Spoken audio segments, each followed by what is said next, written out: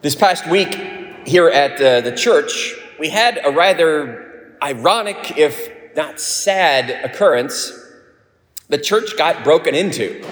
First time that's happened at a church I've been at. Guy came and took a crowbar to our door over here. If you came in this way, that's why it's all boarded up. Somebody broke through the door and came in and ironically looked around a little bit, trying to find some money, I think, and took his crowbar and pried open the pour box to get the money out of the pour box. Can I say I was a little disappointed in you all? There was not much in there, even for him to steal. So he must have been disappointed, but things were not exactly right in the head with this guy, as you might imagine if you break into a church in the first place. After he had broken in and taken the little money that was in the pour box, and for some reason turned the statue of St. Jude around. What's he got against St. Jude? I don't know. Then, rather than just go out the door, which they open from the inside out, that's the easy part, he crawled out one of the side windows. It's very weird. The staff, we're all looking at it on video, and we're like, look, you can see his little feet hanging out the window. And you know, this should also be a reminder to everyone, if you're going to break into a building, this is not a good one because there are cameras everywhere on this place. And we could probably call in a drone and follow you all the way back to your home. So you're not going to get away with anything here. But it was kind of interesting to watch on the computer monitors as we're looking at all the video with the police and everything. But it did kind of get me thinking a little bit. You know, if you're the kind of guy who is going to break into a church to steal a little bit that's in the pour box, you know, you are probably the guy that we're collecting the money in the pour box for. I mean, if the guy had come and knocked on the door at the church office instead, we probably would have given him the money. Because you seem like you're pretty poor and you need help. That's who the money's for in the pour box. But obviously the message didn't get out to this guy, and he thought, well, I got to break into the church and steal the money, when he just didn't know that if he had asked us, we would have given it to him, because he's the one, you're the poor guy. Well, being a theologian that I am, that got me thinking even more about how much, the church truly has treasures beyond just the pittance that's in the pour box. We have the treasures of the truth of the faith. All the beautiful teachings of our Catholic faith, the moral life, the scripture, the sacred tradition, the resurrection of Jesus from the dead, life everlasting. We have these treasures, and I wonder how many people, like this guy who broke in, just don't know that they're free. You could come and we'll share them with you. Somehow the word does not get out, I think, about the beauty of our Catholic faith and the truth of a life in Jesus. So why is that? Well, I think it has to be our fault. We must not be getting the message out. We must not be sharing the good news of Jesus, especially with the poor and the marginalized. It's not getting out. It's where the scripture readings today come into play, and that is the job of announcing the good news is the office of what in Scripture is called a prophet.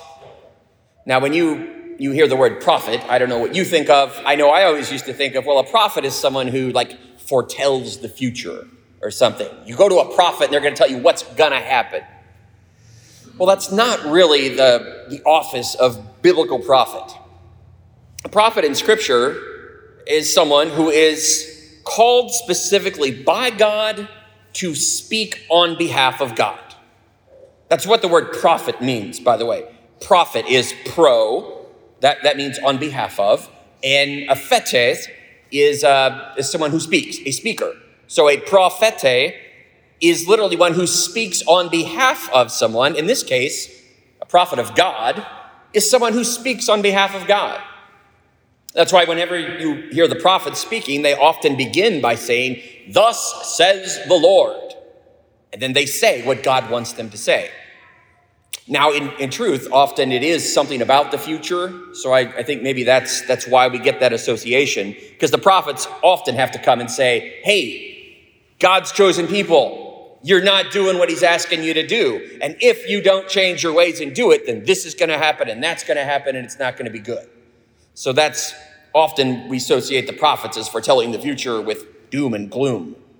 But primarily the role of a prophet is to speak on behalf of God and share God's message. Now, you might not realize it, but all of you are prophets. In virtue of your baptism, if you've ever been to a baptism lately, you'll know that right after we baptize someone, whether a little baby or adult, they're anointed with holy oil, sacred chrism. It's got a special perfume in it, blessed by the Archbishop once a year during Holy Week. The word Christ that we associate with Jesus Christ, it means anointed one. Hence, chrism is anointing oil. And after you are baptized, the Holy Spirit rushes upon you. And to symbolize this, we anoint your head with oil. And this is what was done in the Old Testament to make someone a prophet. A prophet was anointed with oil, as were priests and kings. Pour oil on their head to show that the Spirit has come upon them. So if you're baptized, you are a prophet. You have been chosen by Jesus to speak on behalf of him. There were only a few prophets in the Old Testament. And today we hear this story where Moses ends up saying, would that everybody were prophets. Well, in our baptisms, in Christianity, we're the fulfillment of what the first reading Moses prays for. Would that everyone were prophets. Well, that's come true in Jesus Christ, because if you're baptized, anointed with that sacred oil, you're a prophet. You are supposed to be speaking on behalf of Jesus. So you might ask yourself, well, what am I speaking? Do you talk about Jesus? What witness do your actions give to Jesus? Are we reluctant to be God's prophets?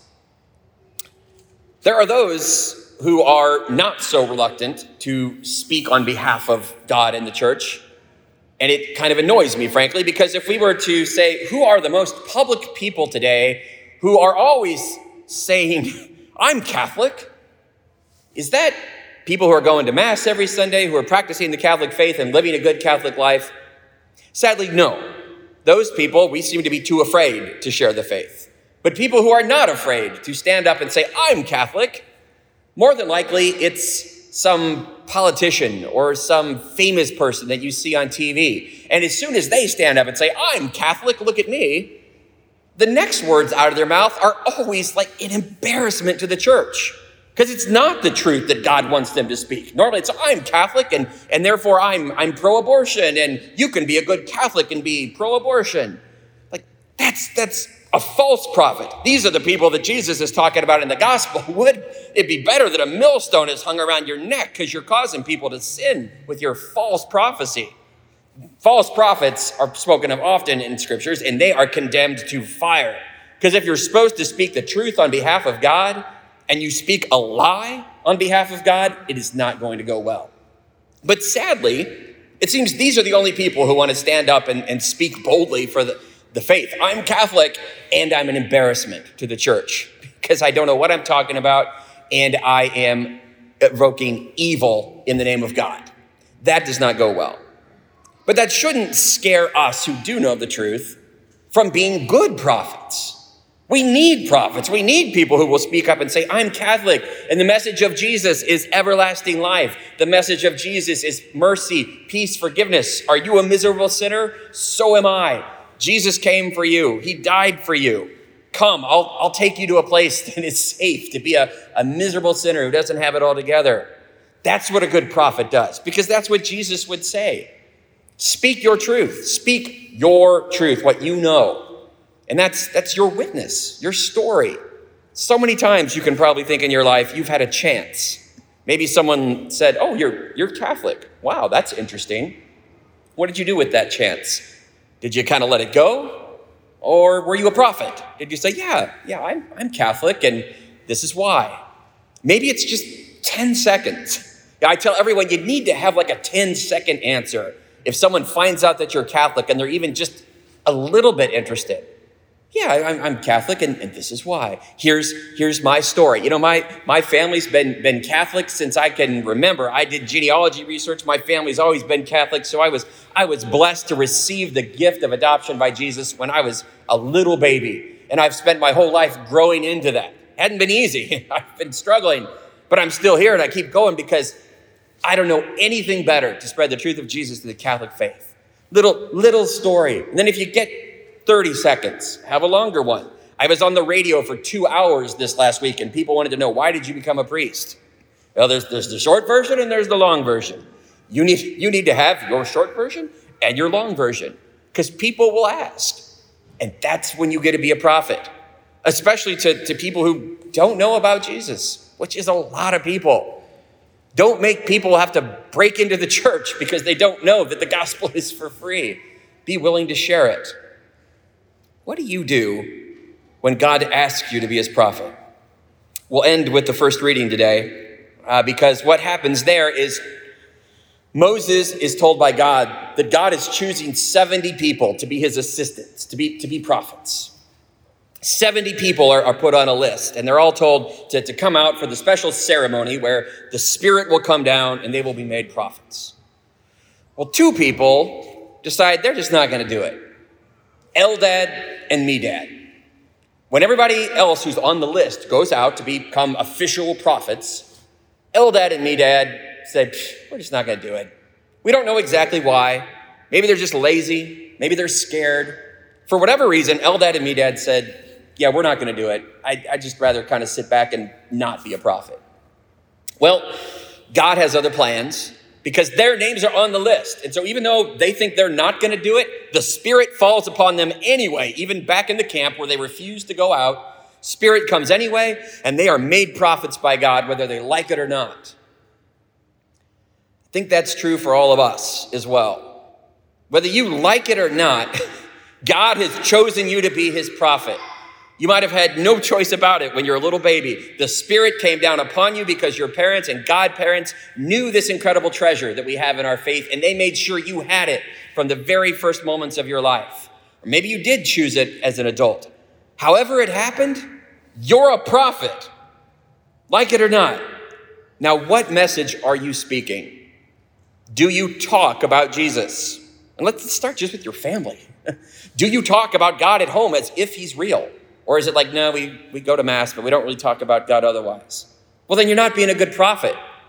Do you speak about Jesus with your life, with your actions, the way you live your moral life in the world, in your job, in your profession? Your life, your actions is speaking. Is it speaking the truth?